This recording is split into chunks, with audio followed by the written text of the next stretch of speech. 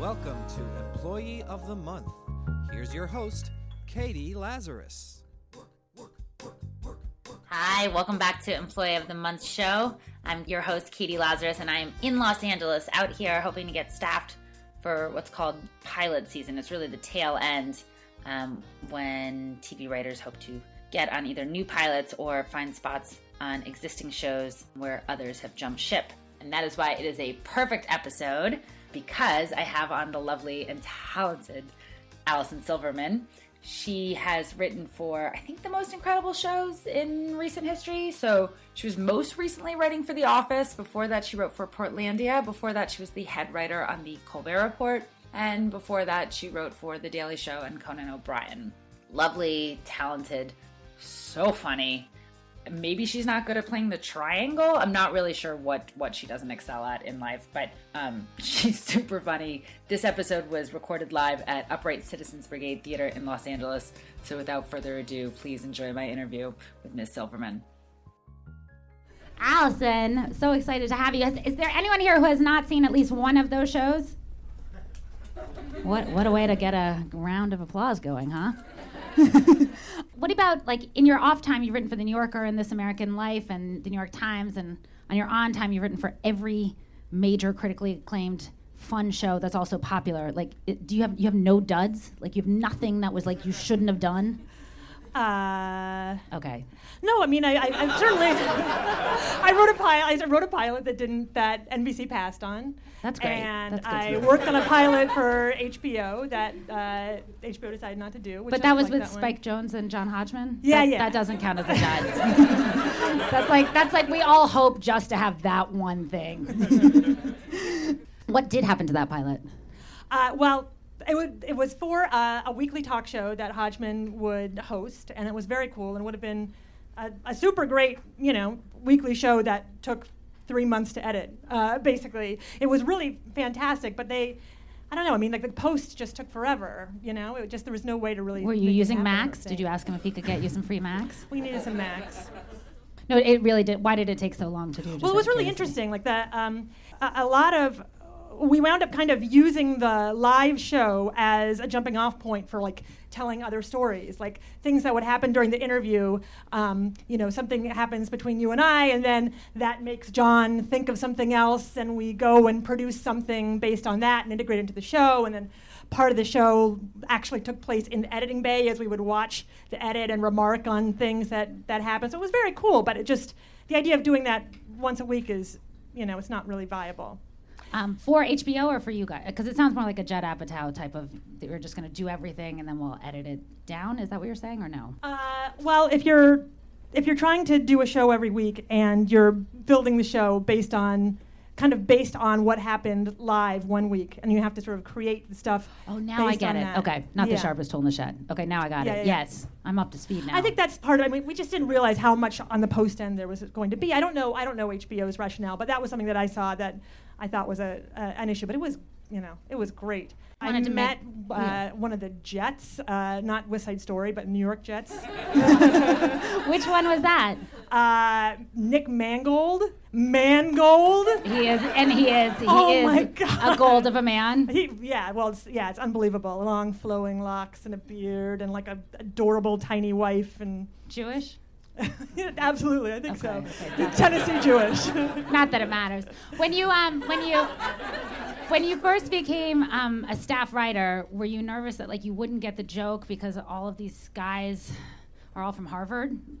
Well, so there was I'm not entirely sure if this is true, but when I started at Daily Show, there was a rumor that the former head writer, before I had been there, would burn the resumes of people from Harvard. Oh, I love this person. How do I get his number? That's great. It was a she, in fact. She. Excuse me, I'm just sexist. See, there we go. So, but once I started, there were two guys from Harvard and a lot of people from other places, and so other like Princeton and Yale. No. I mean, there are.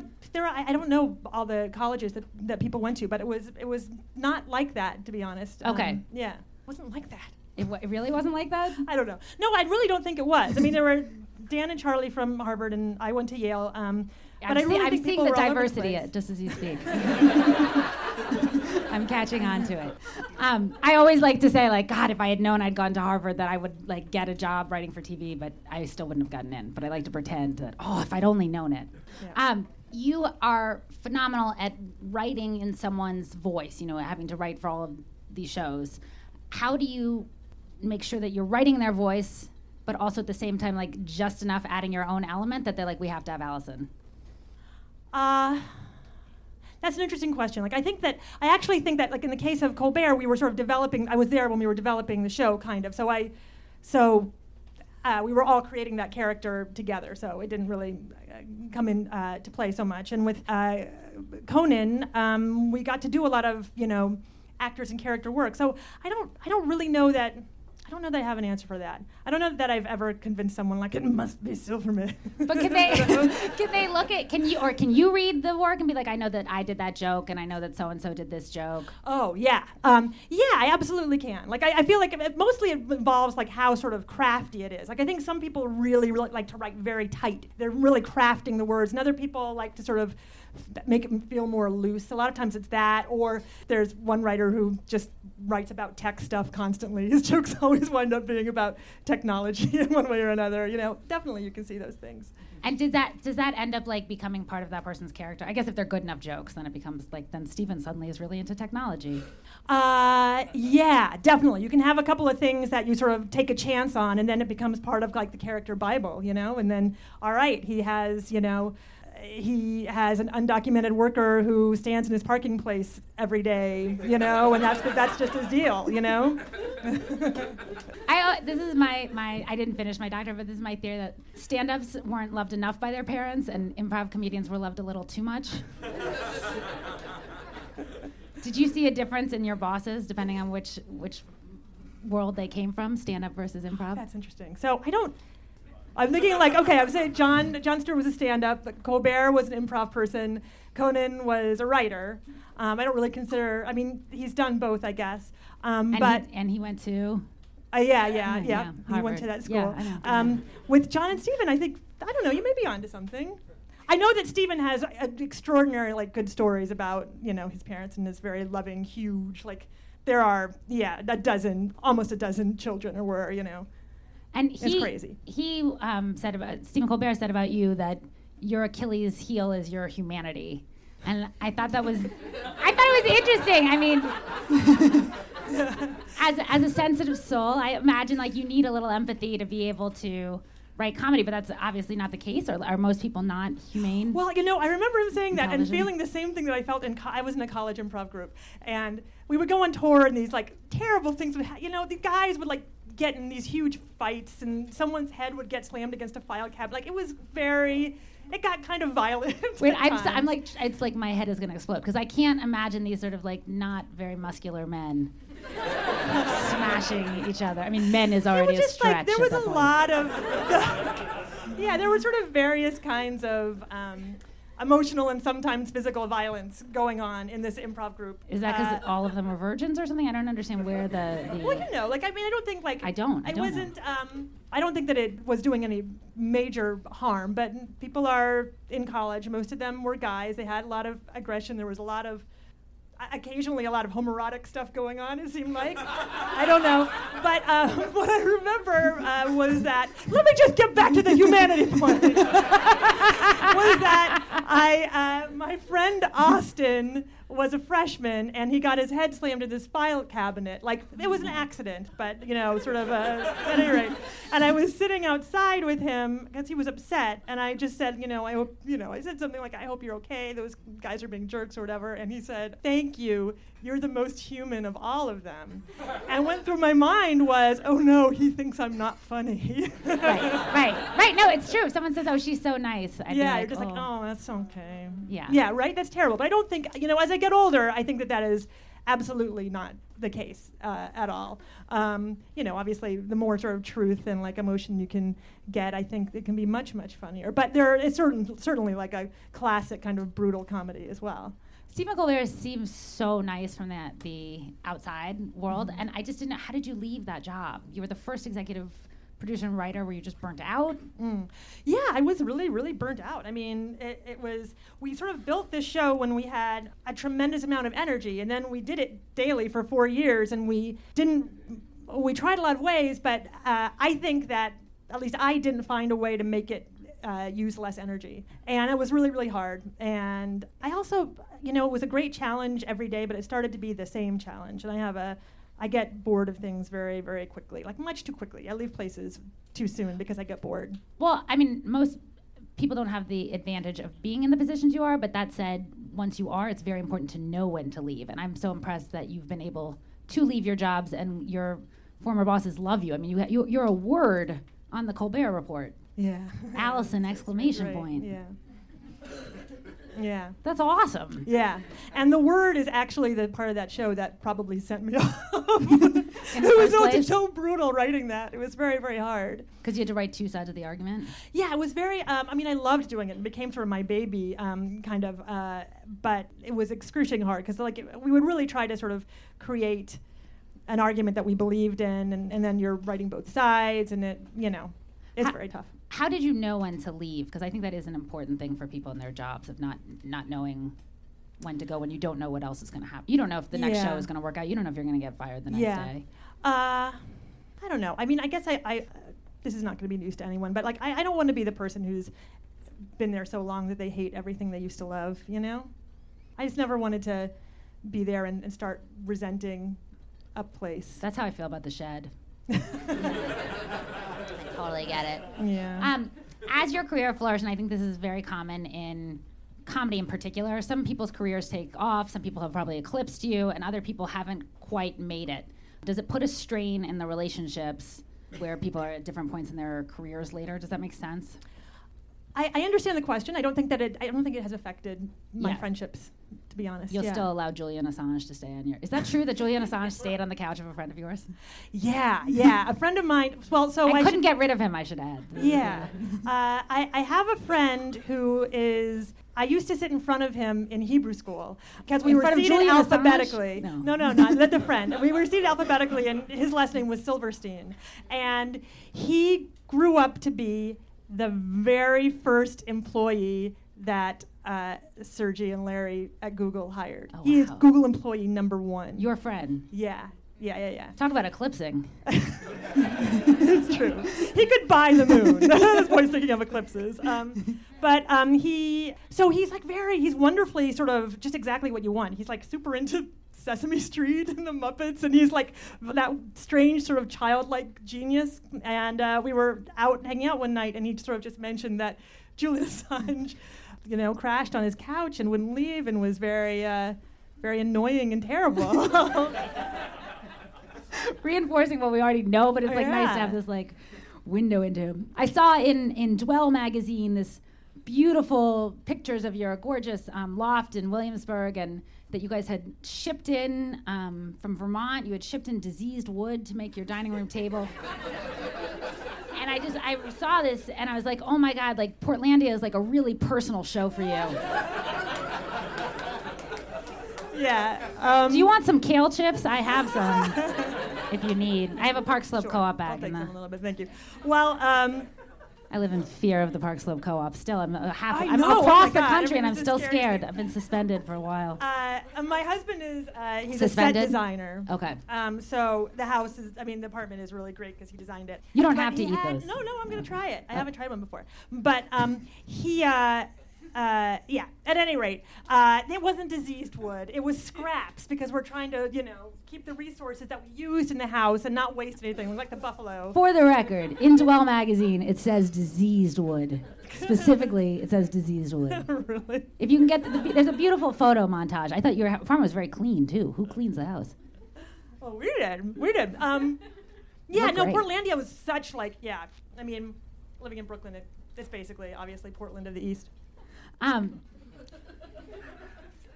I wanted to hear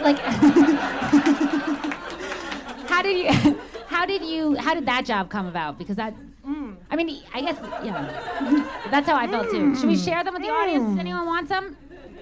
They're kind of oddly garlicky. Guys, these are $11, okay? Someone should want these. I'm throwing these out.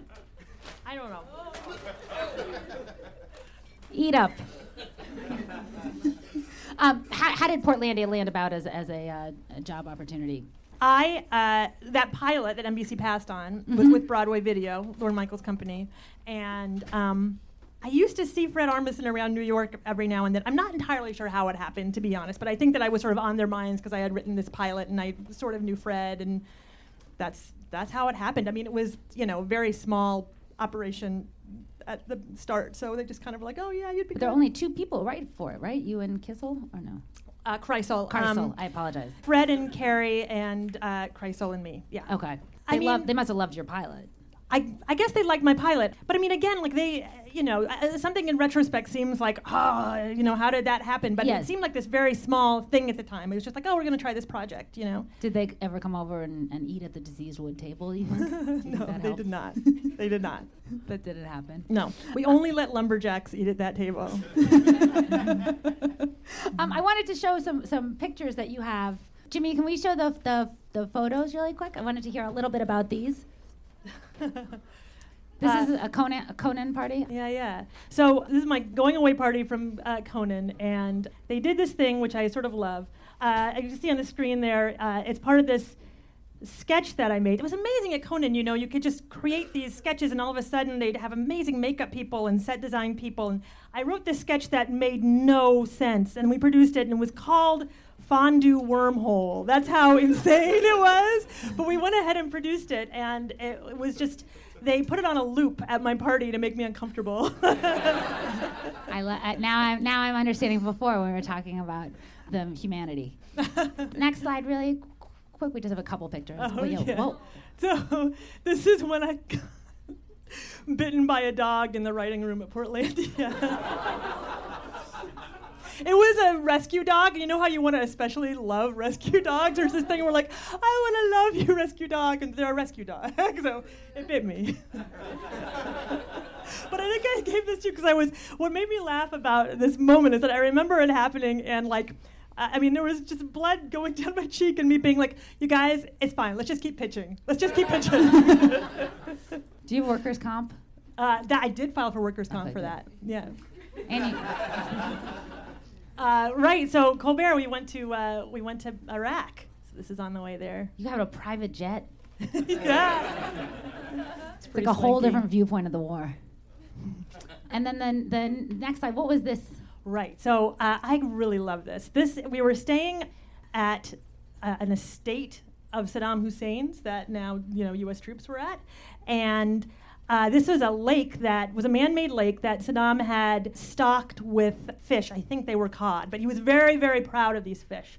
And the troops, after breakfast, would throw Cocoa Puffs to the fish, which I really loved. I love this idea of like just how much it would pain Saddam to know that his fish eat Cocoa Puffs now. Seriously, he's giving them obesity. I feel like Bloomberg would be really upset too. Yeah, exactly. That's amazing. So you're this phenomenal writer, and I really wish we had more time, but I did want to talk about one thing. I read your first piece of writing. Oh, yes, we do have one more. This is the Portlandia.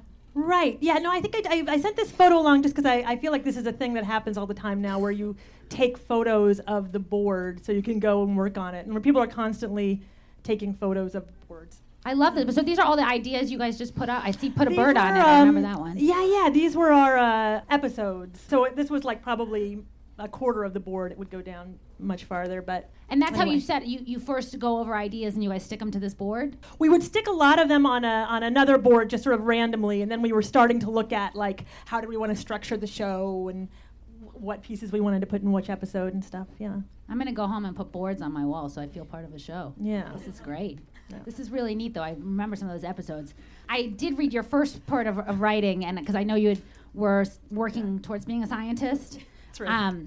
And I maybe the jokes went over my head, but association of 70 kilodalton heat shock cognate proteins with acclimation to cold. Yeah. I miss the jokes. There's some funny, like centrifuge is, I guess, a funny word, and supernatant. Well, you gotta see it because the centrifuge it goes boom, boom, boom, boom, boom, boom, boom. It's actually really funny. It's a visual piece. I I just in case, I have good feelings that your career is going to continue to flourish, but just in case you end up going into biology. Michelle, we were going to see, you were studying plants and what happens if they get cold. That's right. So Michelle was going to put some ice on it, and you tell us what's happening now. What's happening to the plant? What's happening? Okay. Allison, what's happening? Well, this is a jade plant. And what's happening probably $5. is that in its genome, gosh, I don't remember how this works. I never knew. Let's be honest, I never knew. But it, as time would go on, if this was happening for a week, it would become tolerant to the cold because of certain genes that are in its...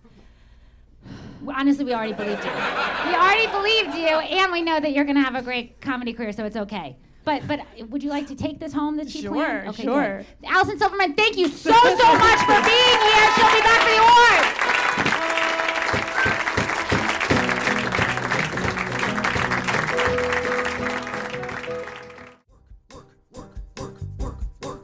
That's it for this episode of Employee of the Month show. You can actually hear the full live show episode. It's the first one where we're releasing the full-on live show, where you can hear this interview with Allison Silverman, as well as from our wonderful house band, Common Rotation, and the incredibly talented and wonderful hero, Buck Henry, who wrote To Die For, The Graduate, and many, many more films, and has also appeared on Saturday Night Live 10 times and is a phenomenal thespian in his own right, in addition to being a comic genius. So definitely check out that full-on episode. And thank you so much to everyone here at Employee of the Month. Wants to say thank you to all of you for listening, especially Lady Parts, who is snoring. You can't hear her snoring, but she is. It's not just in my mind. I'm not going batty. Okay, so right now she's technically not snoring, but she was right before I recorded this, and I know it's going to happen right after I say goodbye. 5, 4, 3, come on, snore for the audience. Did you hear that? Did you guys hear that?